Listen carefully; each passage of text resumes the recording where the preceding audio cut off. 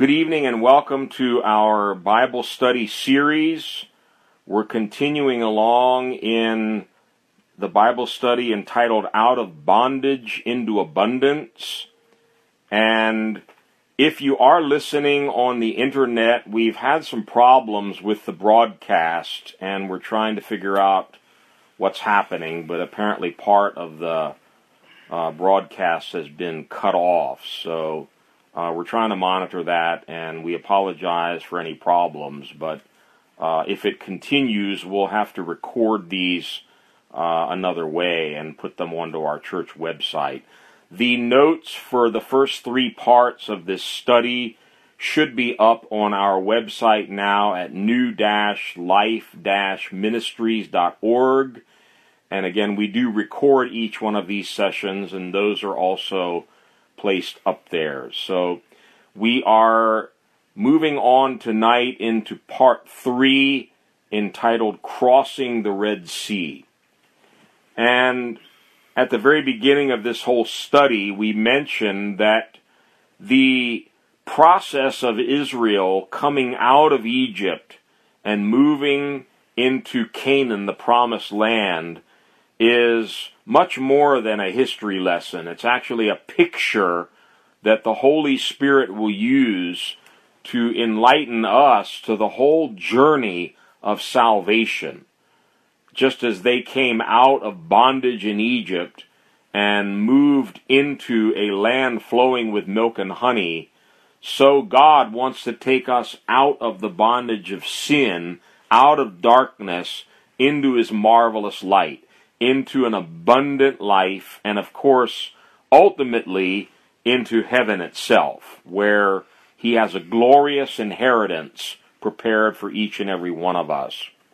Furthermore, we mentioned that there were 3 initial steps to Israel's deliverance out of Egypt.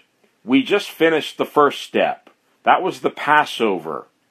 And that was not the end of their deliverance. That was the first of 3 parts.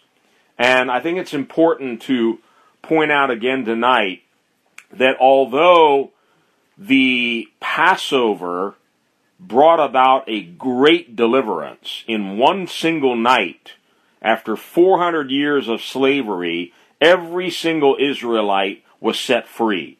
It was a great miracle. However, as we're going to see tonight, their deliverance, their salvation, was still not complete.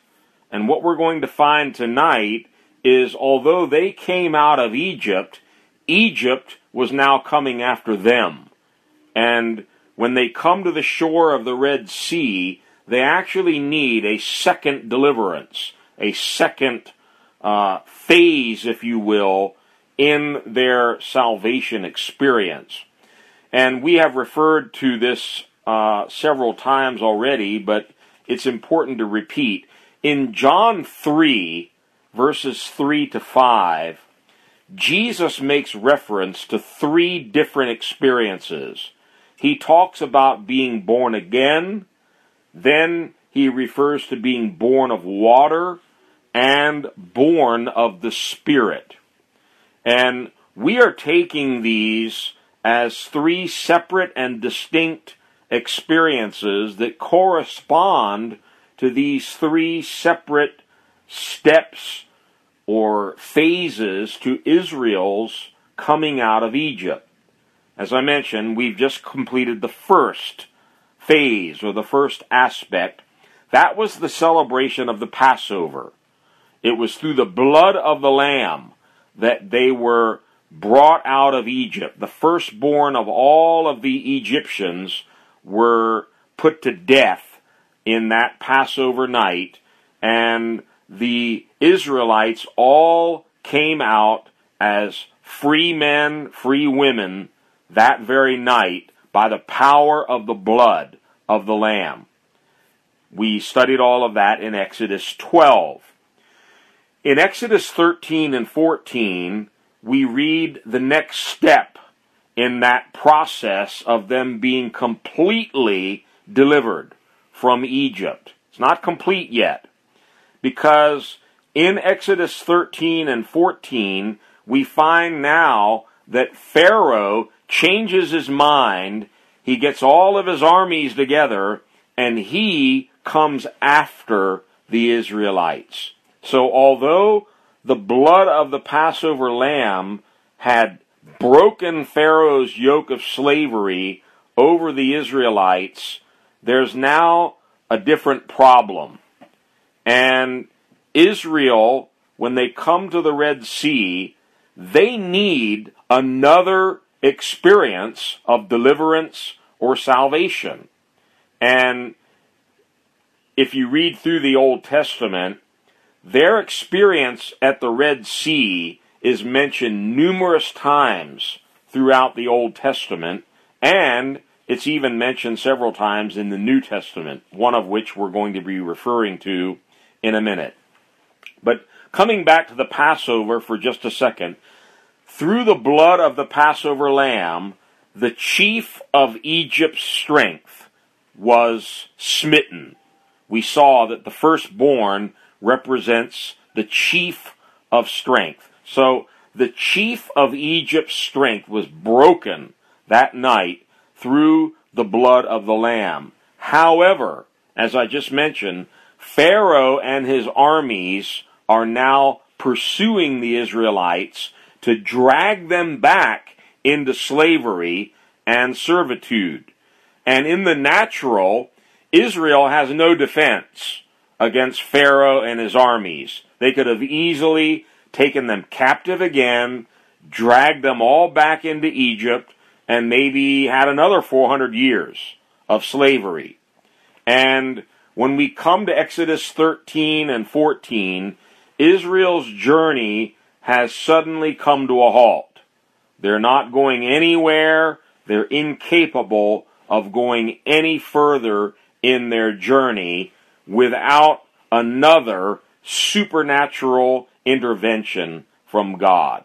God's people once again needed to, and I'm quoting from what we're going to be reading, they needed to see the salvation of the Lord in the waters of the Red Sea.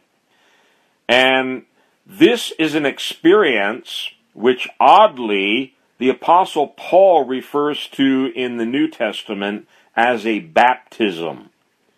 And we studied these verses a while back, but I want to read them again from 1 Corinthians 10, verses 1 through 4. And Paul writes, "I do not want you to be ignorant of the fact, brothers, that our forefathers were all under the cloud, and that they all passed through the sea," obviously referring to the Red Sea. "They were all baptized into Moses in the cloud and in the sea. They all ate the same spiritual food and drank the same spiritual drink, for they drank from the spiritual rock that accompanied them, and that rock was Christ."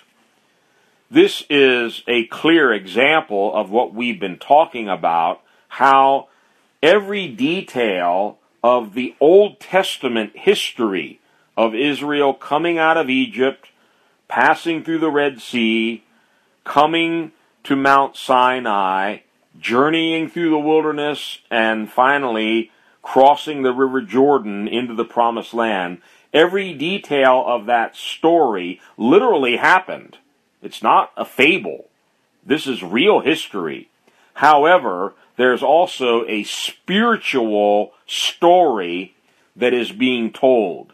Notice, for instance, Paul says the rock that provided them drink in the wilderness, you can read about that in Exodus 17, that rock, he says, was actually a spiritual rock. And that spiritual rock was Christ. Well, you won't find that in Exodus 17. You need the Holy Spirit to enlighten you and to give you revelation that that rock in the Old Testament was really a foreshadowing of the true rock, which is Jesus Christ. Likewise, the cloud and the sea Paul refers to as a baptism.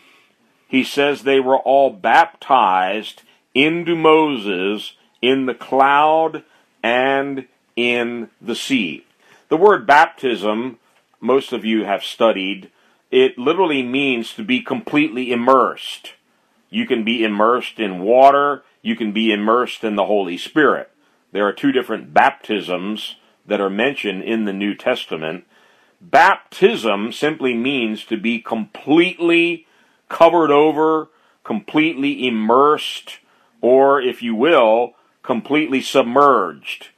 And in the case of the Red Sea, it's very fascinating that Paul chooses this word, baptism, to refer to the experience that Israel had in passing through those waters of the Red Sea. Because two different things happened at the Red Sea. The Israelites passed through the Red Sea, and they came out on the other side alive and well. Pharaoh and his armies also passed through the Red Sea, and they were all drowned. They all died in the waters of the Red Sea. So there are two different things happening all at once in their experience of the Red Sea. And hopefully we're going to see tonight that what happened to Israel in the waters of the Red Sea is actually a picture of our second experience in our salvation journey. The first one, of course, is we're saved through the blood of Jesus Christ. The blood of the Passover lamb breaks the strength, the stronghold of sin over our lives, and we are set free. But we're not totally free yet, and there's a second experience that God has graciously provided for every believer, and that is water baptism. And I find that water baptism is not very well understood by Christians. And apparently Paul knew that too, and he devoted an entire chapter in the book of Romans, which we're going to refer to later on, Romans chapter 6. And he's writing to believers who had already been baptized, but he's now trying to broaden their understanding of what that experience in water baptism really signifies. More about that later. Let's first of all look at what happened to the Israelites just as they come out of Egypt on that Passover night. In the very next chapter, Exodus 13, we pick up the story from verse 17. Exodus chapter 13, let's read from verse 17 down to 22. When Pharaoh let the people go, God did not lead them on the road through the Philistine country, though that was shorter. That's interesting. There was a shorter route, but God deliberately did not lead them on that shorter route. And here's his reason. For God said, if they face war, they might change their minds and return to Egypt. So God led the people around by the desert road toward the Red Sea. The Israelites went up out of Egypt armed for battle. Moses took the bones of Joseph with him because Joseph had made the sons of Israel swear on oath. He had said, God will surely come to your aid, and then you must carry my bones up with you from this place. After leaving Sukkot, they camped at Etham on the edge of the desert. By day, the Lord went ahead of them in a pillar of cloud to guide them on their way, and by night in a pillar of fire to give them light, so that they could travel by day or night. Neither the pillar of cloud by day nor the pillar of fire by night left its place in front of the people. So far, so good.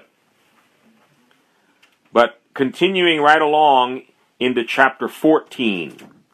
Let's look at the first 14 verses here, and we're going to take this line by line. Then the Lord said to Moses, "Tell the Israelites to turn back and encamp near Pi-hahiroth between Migdol and the sea. They are to encamp by the sea directly opposite Baal-zephon. Pharaoh will think," now this is critical, notice this, Pharaoh will think the Israelites are wandering around the land in confusion, hemmed in by the desert. And I will harden Pharaoh's heart, and he will pursue them. But I will gain glory for myself through Pharaoh and all his army, and the Egyptians will know that I am the Lord. Now, just pause here for a second. I want you to notice that God is very deliberate in everything that he's doing here. This is not confusion. This is not a situation that's out of control. Quite the contrary, God is calling the shots. God has scripted the whole play here, move by move, step by step. God knows what he's doing. And here again, we see this expression that we saw quite often in the earlier chapters of Exodus. Pharaoh's heart is again being hardened. I will harden Pharaoh's heart, and he will pursue them, but I will gain glory for myself through Pharaoh and all his army, and the Egyptians will know that I am the Lord. So the Israelites did this. Verse 5. When the king of Egypt was told that the people had fled, Pharaoh and his officials changed their minds about them. Remember, the night of the Passover, they were so devastated, they were begging Moses and the Israelites to get out of Egypt. Get out of here, or we're all going to die. Now Pharaoh's heart and mind change back, and he says, "What have we done?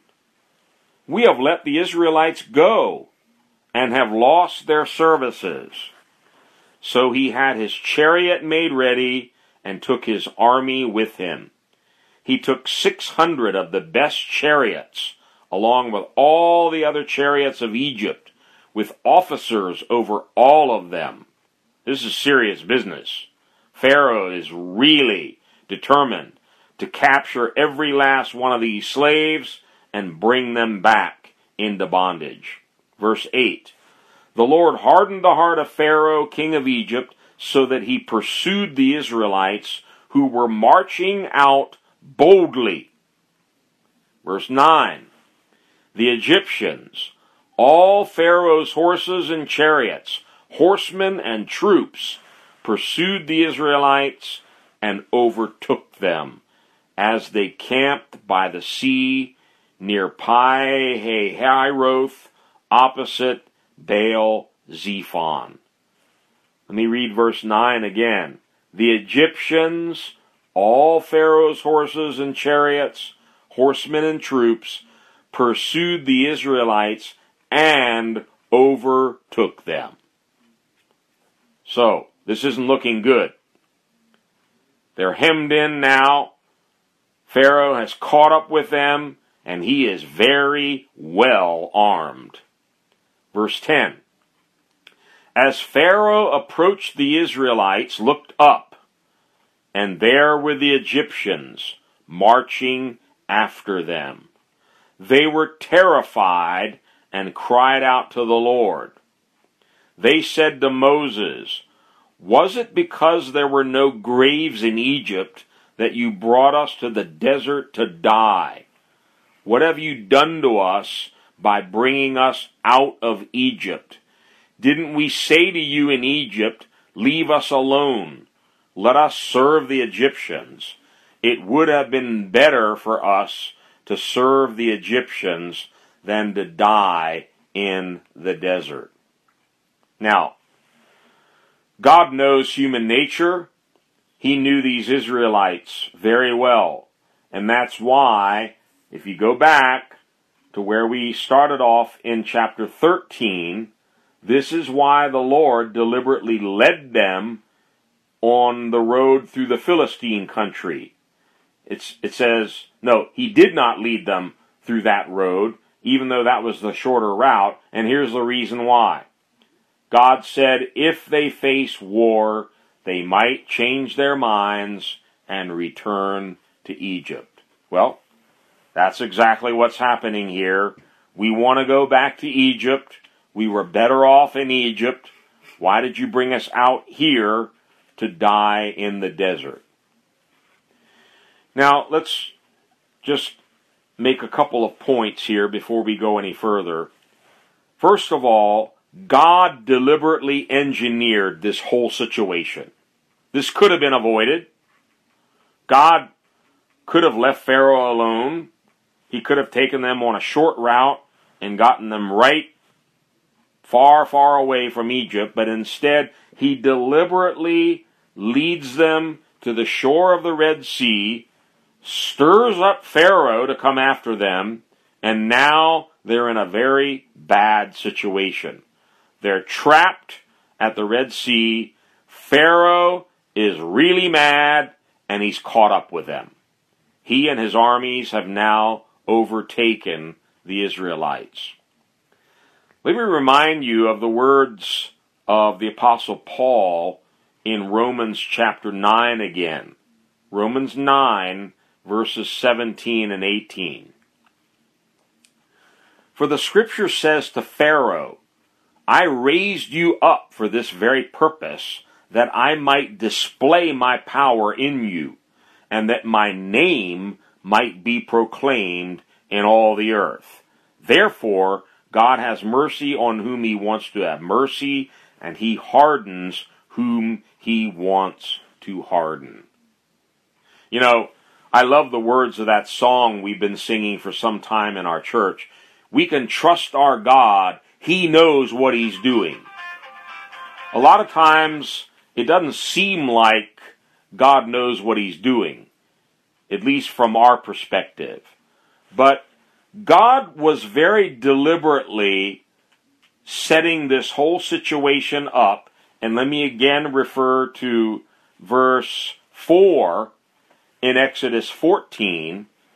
I will harden Pharaoh's heart, and he will pursue them, but I will gain glory for myself through Pharaoh and all his army, and the Egyptians will know that I am the Lord. God is setting up a situation where he's going to do something so awesome, it's going to bring him great glory. And he's going to reveal himself not only to the Egyptians and the Israelites, but in all of the earth. When Paul quotes these verses in Romans 9, reading again, I might display my power in you, and that my name might be proclaimed in all the earth. So God is setting up something here at the Red Sea that is going to bring great glory to his name, and he's going to display his power in a mighty way for all the earth to see. So, the children of Israel are terrified. They're all backsliding. They all want to go back to Egypt.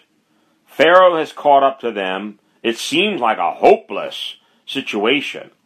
How are they possibly going to get out of this one? God's people had been brought out of Egypt, but now Egypt has come after them. A whole different situation. The blood of the Lamb did what it was supposed to do in Egypt, but now we have a whole different problem. Egypt has caught up with them out in the wilderness. In a similar way, you and I, as believers, we are saved by faith when we put our trust in the blood of Jesus Christ. Just simply knowing that Jesus was the perfect Lamb of God, sacrificed on Calvary, shed his blood for my sins, that is enough to set every one of us free from the bondage of sin. Faith in the blood of Christ alone sets us free from the power of sin. However, we have a second problem, and this is what Paul teaches about in Romans 6, and we'll get there eventually, when he teaches the Romans about water baptism. There's something called the old self, or the old man, that has to be dealt with, and is only dealt with at the time of water baptism. And just as the Israelites had been set free from Egypt through the blood of the Lamb, so the believer is set free from the yoke of slavery to sin through faith in the blood of Jesus Christ. But Israel has now come to a place where they cannot go forward in their walk. They can't go any further. They've literally come to a stopping point where Pharaoh and Egypt has come after them and wants to drag them back into slavery.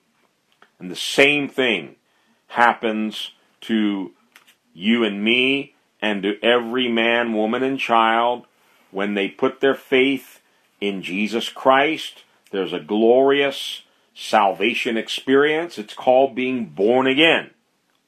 But very quickly and very soon thereafter, we find a power wanting to drag us back into our old life. It's called our old self, or our old man. And we'll learn more about this in a little bit in Romans chapter 6. That old self, that old nature of sin, is still inside of us. And it needs to be dead, and it needs to be buried, just as Pharaoh and his armies needed to be put to death. They needed to be drowned, or as Paul says, baptized, literally submerged in the waters of the Red Sea. And we'll find those exact words are used by Paul in Romans 6 when he talks about New Testament water baptism. It's actually a burial of the old self. All right, more about that a little bit later. Let's come back to the Israelites and our story, picking it up in Exodus 14 again, from verse 13 onwards. Remember, they've now come to a stopping place. They're terrified. They're wanting to go back to Egypt. Pharaoh has pursued them, overtaken them, and it doesn't seem like there's any hope for the Israelites. Exodus 14:13. Moses answered the people, "Do not be afraid. Stand firm, and you will see the deliverance the Lord will bring you today." The King James and a lot of the other translations use the word salvation, which is a perfectly good translation. It's the word Yeshua, which is normally translated salvation, or can also be deliverance. Stand firm and see the salvation the Lord will bring you today. Those are very important words. This is the experience they need to have at the Red Sea. Stand firm.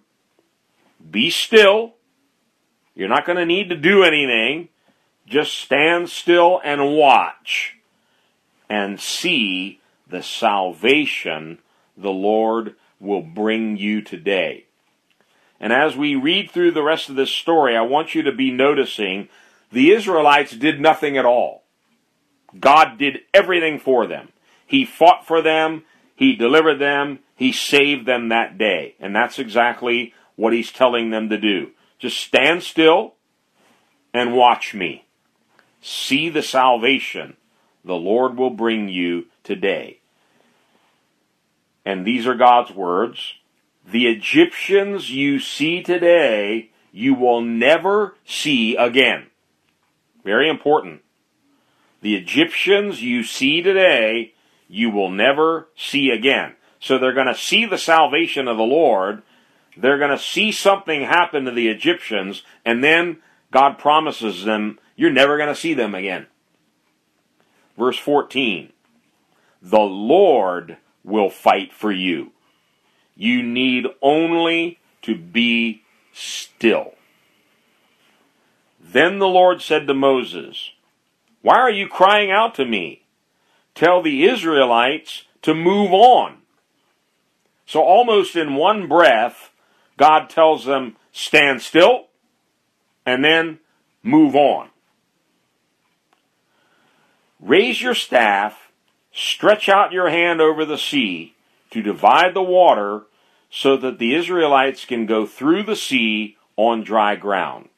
I will harden the hearts of the Egyptians so that they will go in after them, and I will gain glory. There it is again. I will gain glory through Pharaoh and all his army, through his chariots and his horsemen. The Egyptians will know that I am the Lord when I gain glory through Pharaoh, his chariots, and his horsemen. Then the angel of God, who had been traveling in front of Israel's army, withdrew and went behind them. The pillar of cloud also moved from in front and stood behind them, coming between the armies of Egypt and Israel. Throughout the night, the cloud brought darkness to the one side and light to the other side. So neither went near the other all night long. Just pause here for a minute. Remember, we were told earlier, the Lord is going to fight for you. And there's some real good news in these verses that we just read, and they apply just as much to you and me as they do to Israel many, many years ago when they were in this situation. There are enemies that would like to kill us, destroy us, that would like to ruin us. There are enemies that would like to drag us back into the bondage of sin. But there's someone between the enemies and you. Notice that. God is in the middle between the Egyptians and the Israelites, and he is there with his pillar of cloud.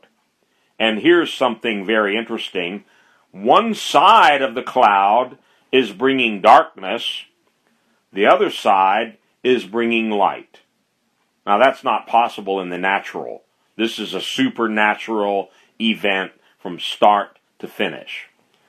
So, verse 21, Moses stretched out his hand over the sea, and all that night the Lord drove the sea back with a strong east wind. Notice, God is doing everything. Israelites are doing nothing. The Lord drove the sea back with a strong east wind and turned it into dry land. The waters were divided, and the Israelites went through the sea on dry ground, with a wall of water on their right and on their left. The Egyptians pursued them, and all Pharaoh's horses and chariots and horsemen followed them into the sea.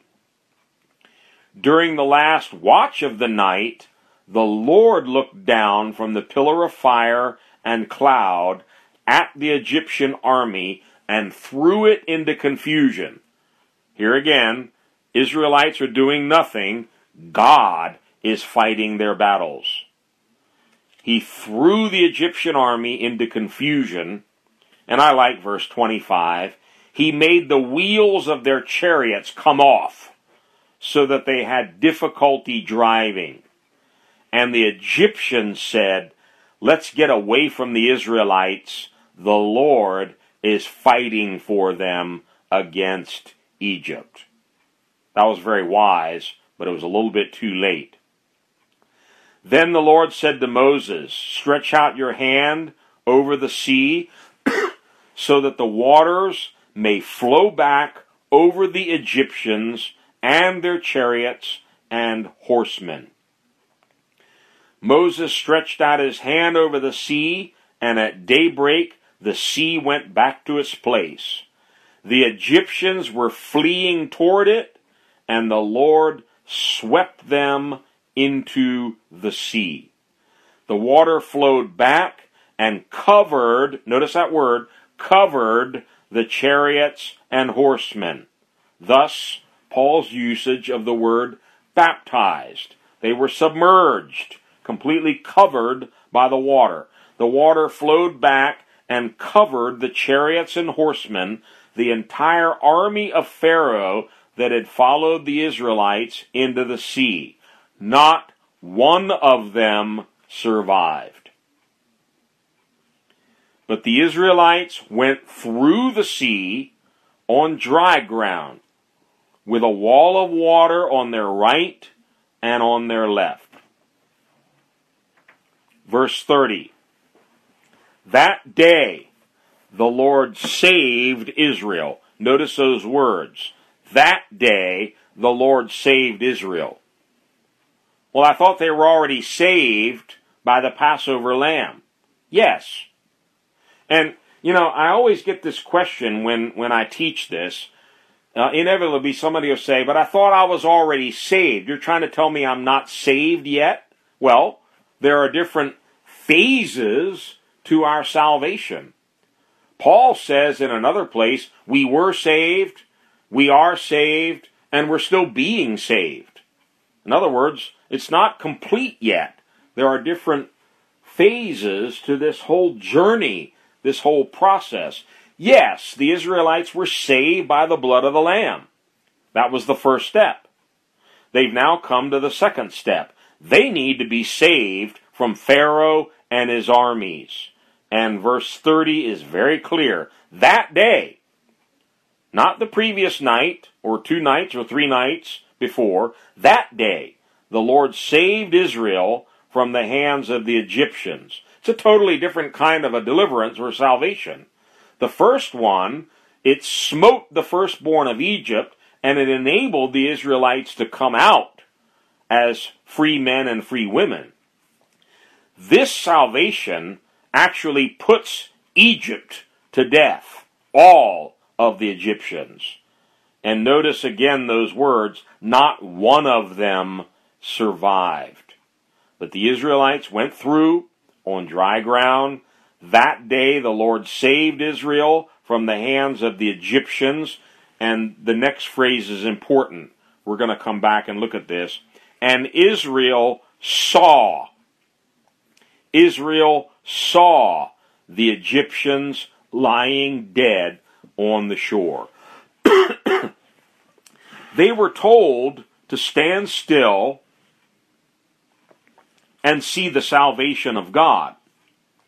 But they were also told, you're going to see something happen to the Egyptians, and you're not going to see them anymore after this. They saw the Egyptians lying dead on the shore.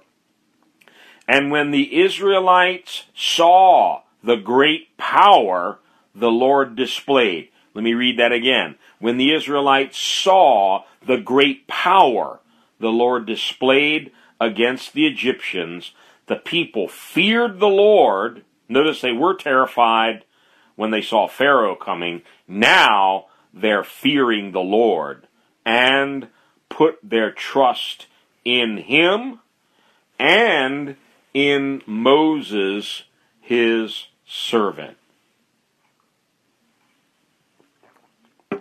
Israel simply had to stand still in faith and watch. Observe God's great power at work. Watch God fighting for them, giving them a mighty deliverance, salvation, and victory that day. And let me recap what we've just read to highlight the fact everything that happened in the Red Sea, God did. The Israelites did nothing. There was absolutely nothing that they could say, look what we did. Pat themselves on the back. No. Stand still and see the salvation of the Lord. Let's make a quick list here. It was God who divided the waters. It was God who confused the Egyptians with darkness while he gave light to the Israelites. It was God who fought against the Egyptian army and even took off the wheels from their chariots. I like that. You can't go very fast when all your wheels are off. Slowed them down, confused them, put them all into a panic. It was God who caused the waters to flow back and drown all of the Egyptians in the Red Sea. And most importantly, it was God who, and I'm quoting again, saved Israel that day from the hands of the Egyptians. So, without any question or doubt, Israel was again saved in the waters of the Red Sea. They were saved by the blood of the Lamb while still in Egypt. They're saved again in the waters of the Red Sea. And just as Pharaoh and his armies had to be buried in the waters of the Red Sea, notice, God designed this whole situation because he knew it wasn't enough to bring Israel out of Egypt. Pharaoh and his armies needed to be put to death. They needed to be buried. And just a little side note, and I think we're going to see this in Exodus 15 when we look at their song of praise after the mighty deliverance God gave them in the Red Sea. But this gives us a little bit of an insight into just how God views his enemies and, by extension, God's people's enemies. It would seem that perhaps for 400 years, God was silent. He wasn't answering their prayers. He wasn't concerned about them. He just let them go on and on and on in their cruel bondage and oppression and suffering in Egypt. But no, we saw in Exodus 2 and 3, when God finally appears to Moses at the red bush, he's well aware of everything that's going on. He says, I have seen their suffering. I have seen their affliction. And I am coming down now, and I'm going to deliver them out of that bondage. Sometimes it seems like God is slow, but he's never late. He's always right on time with his deliverance. And although it seemed like God wasn't doing a whole lot for those 400 years that they were in bondage, in one single day he brought them out through the blood of the Lamb, and in another single day he destroyed Pharaoh and all of his armies in the waters of the Red Sea. So, just as Pharaoh and his armies had to be buried in the Red Sea, so God has designed water baptism to be a burial of the old self, and it's an integral part of every believer's salvation. That's not in any way to take away from the salvation that came through the blood of the Lamb. Yes, they were set free by the blood of the Lamb. Yes, you and I have been set free through the blood of Jesus Christ. But let me read to you a number of New Testament passages right now, highlighting the importance of water baptism. Water baptism is an integral part of New Testament salvation. And I think just these few passages will show that. Mark chapter 16 and verse 16. These are the words of Jesus. After his resurrection, he's about to ascend back into heaven. He's about to give his great commission to the disciples, but he first makes a very important point. Whoever believes and is baptized will be saved, but whoever does not believe will be condemned. And again, I always get this question. Are you trying to say, if I believe in Jesus Christ and don't take water baptism, I'm going to hell? Well, that's not exactly what Jesus is saying.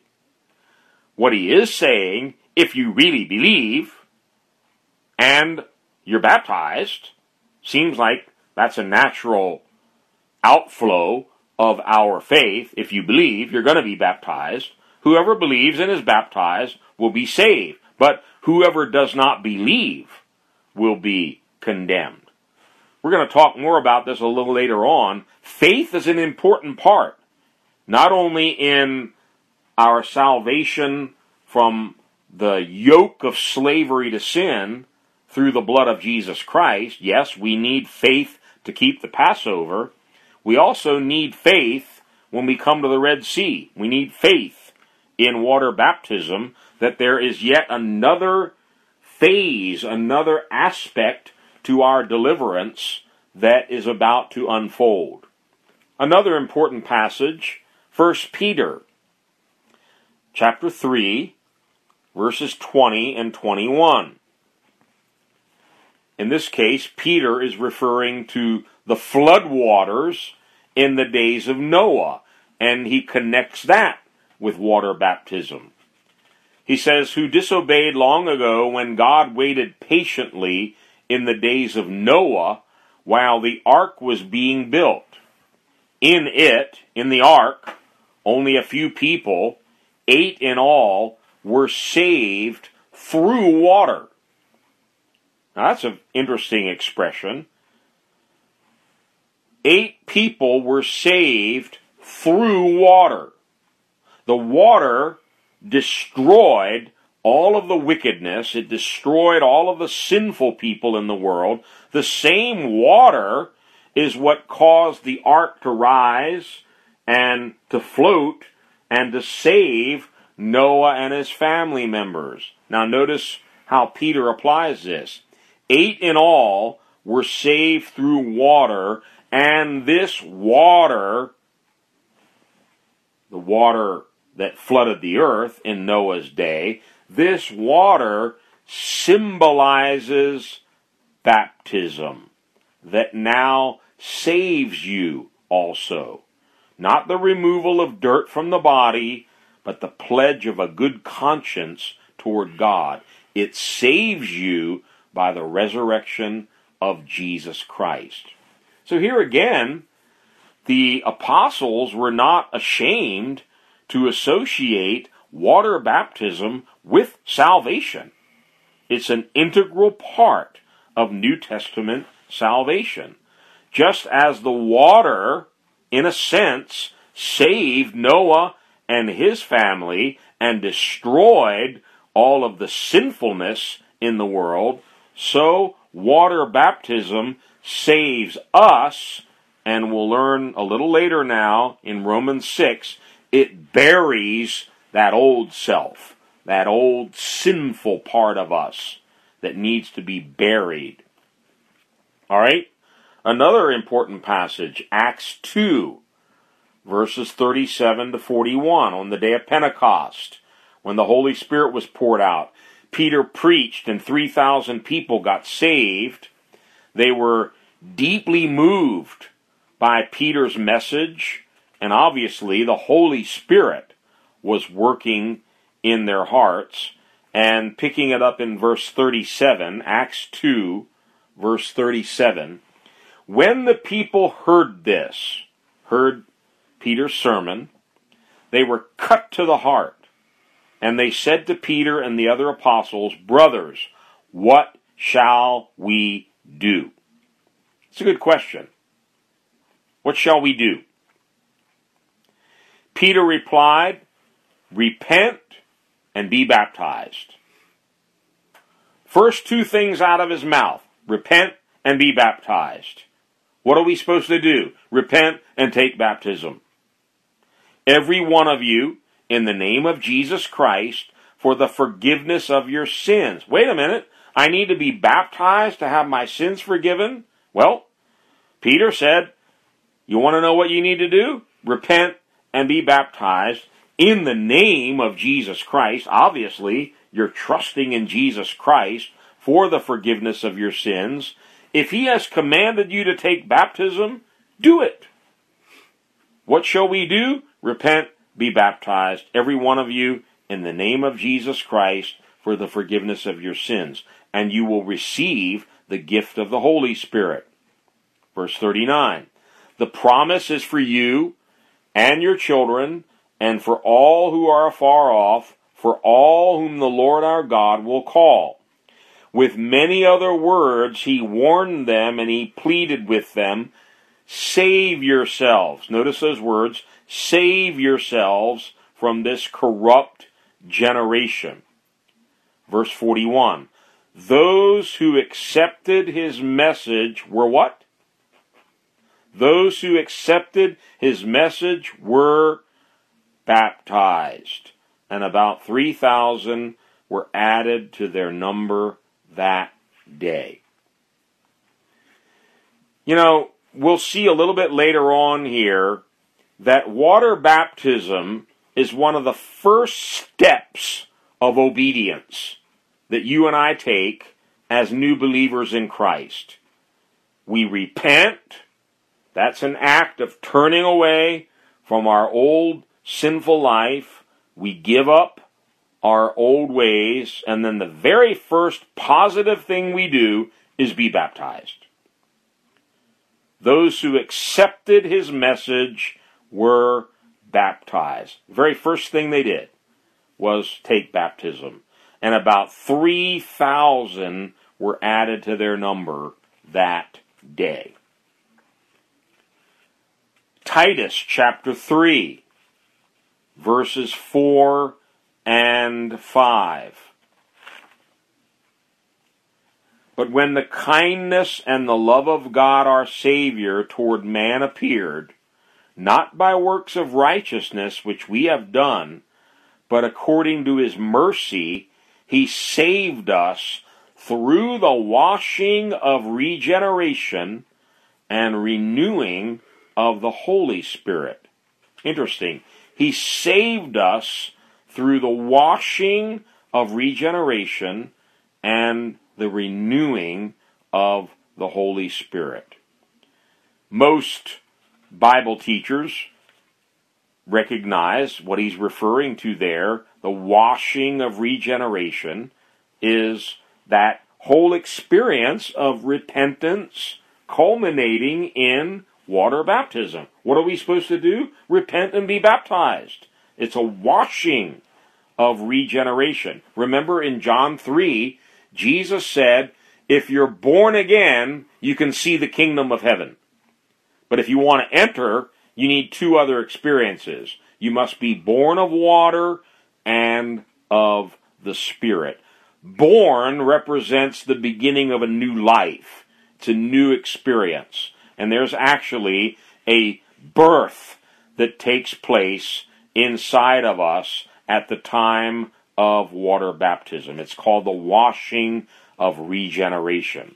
Now, very quickly, let me read two more passages, and then we're going to close for tonight and pick it up right here next time. In Romans 6. If you have time this week, read the entire 6th chapter of Romans, and you'll find Paul is writing to believers who have already taken water baptism, but he's now taking them a little deeper into the significance of that step of obedience that they had taken. Romans 6, starting with verse 1. What shall we say then? Shall we go on sinning so that grace may increase? By no means. We died to sin. How can we live in it any longer? Or don't you know that all of us who were baptized, past tense, already been baptized, don't you know that all of us who were baptized into Christ Jesus were baptized into his death? We were therefore buried with him through baptism into death, in order that just as Christ was raised from the dead through the glory of the Father, we too may live a new life. If we have been united with him like this in his death, we will certainly also be united with him in his resurrection. And here's the most important part.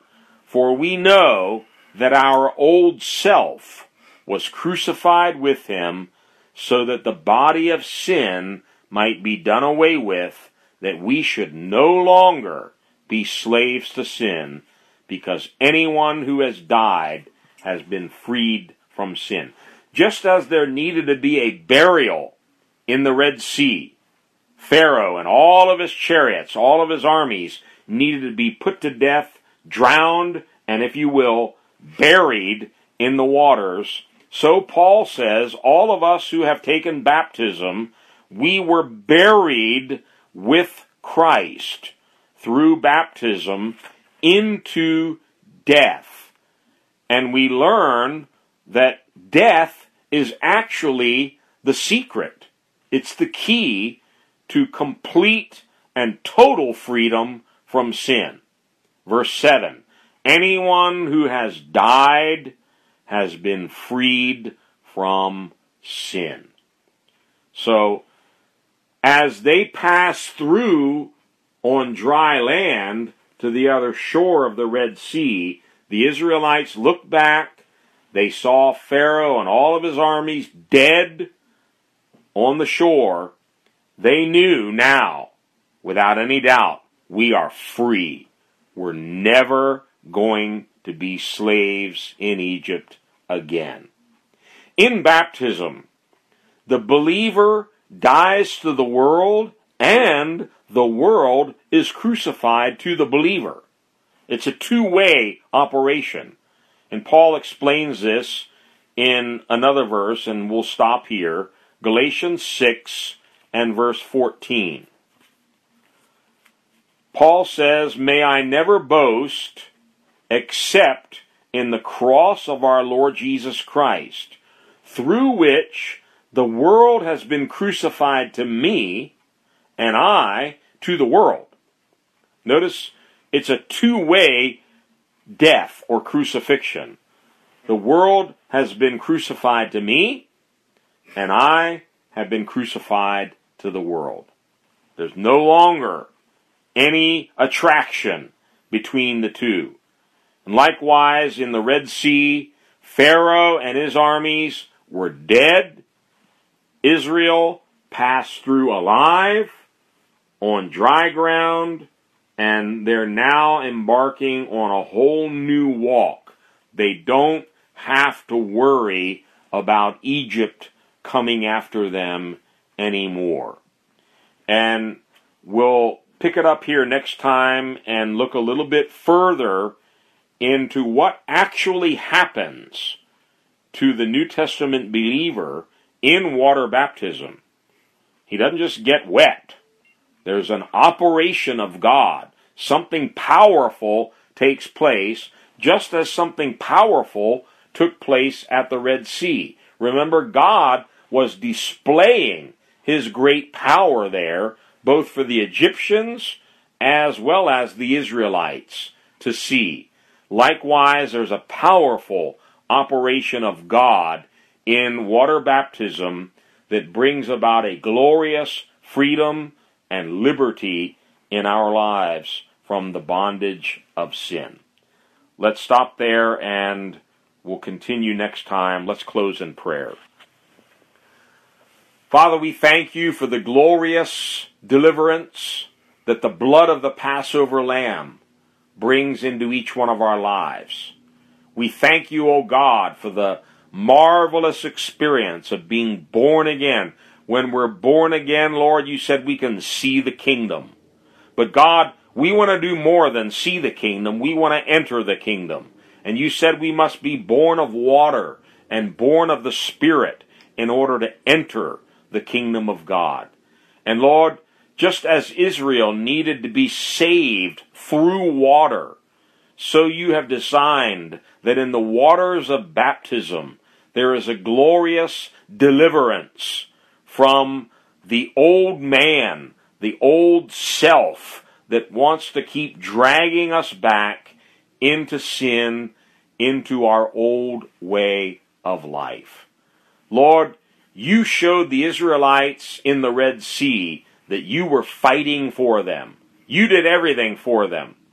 You destroyed Pharaoh and his chariots, and Lord, you're showing us that in the waters of baptism, there's a mighty operation of your power to put the old man, the old self of sin to death, and he is buried. Just as Pharaoh and his armies were buried in those waters, so you want to bury our old sinful life, our old sinful nature. God, we praise you for this glorious salvation journey that you have us on. And he who began a good work will certainly complete it for the day of Jesus Christ. And Lord, as we continue on in this study, we know that you're going to be with us each step of the way, and you will complete what you have started in each one of our lives. In Jesus' name we pray. Amen.